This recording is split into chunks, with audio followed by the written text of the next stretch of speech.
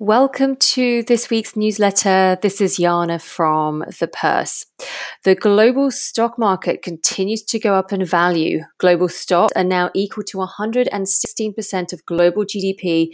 This is the highest level since 2007. The US Federal Reserve has agreed to keep on buying bonds until the economy gets back to full employment and inflation stays at 2%. The Bank of England has agreed to leave rates at 0.1% and holds asset purchases unchanged at £895 billion. US and European inflation expectations have risen above pre-COVID levels now, even though UK inflation fell to 0.3% in November. Meanwhile, Brexit talks remain blocked over fishing rights. Bitcoin has become investable for institutions with custodian arrangements, and the price rose above $24,000 this week. In the Future Focus section, MSCI says that diversity and inequality metrics will see a lot of scrutiny next year as ESG investing grows.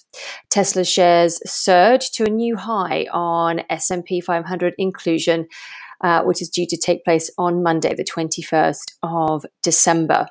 In the Have You Seen This section, we highlight ex-COO of Pinterest, Francoise Brouwer, who has reached a $22.5 million settlement in a gender discrimination case.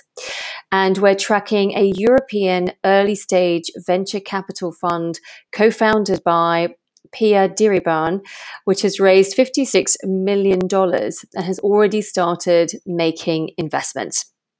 And I'd like to wish you all a very safe Christmas, all the very best for 2021.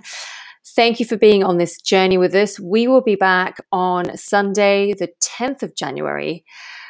So until then, all the best, stay safe, and catch up with you all in 2021. Bye for now.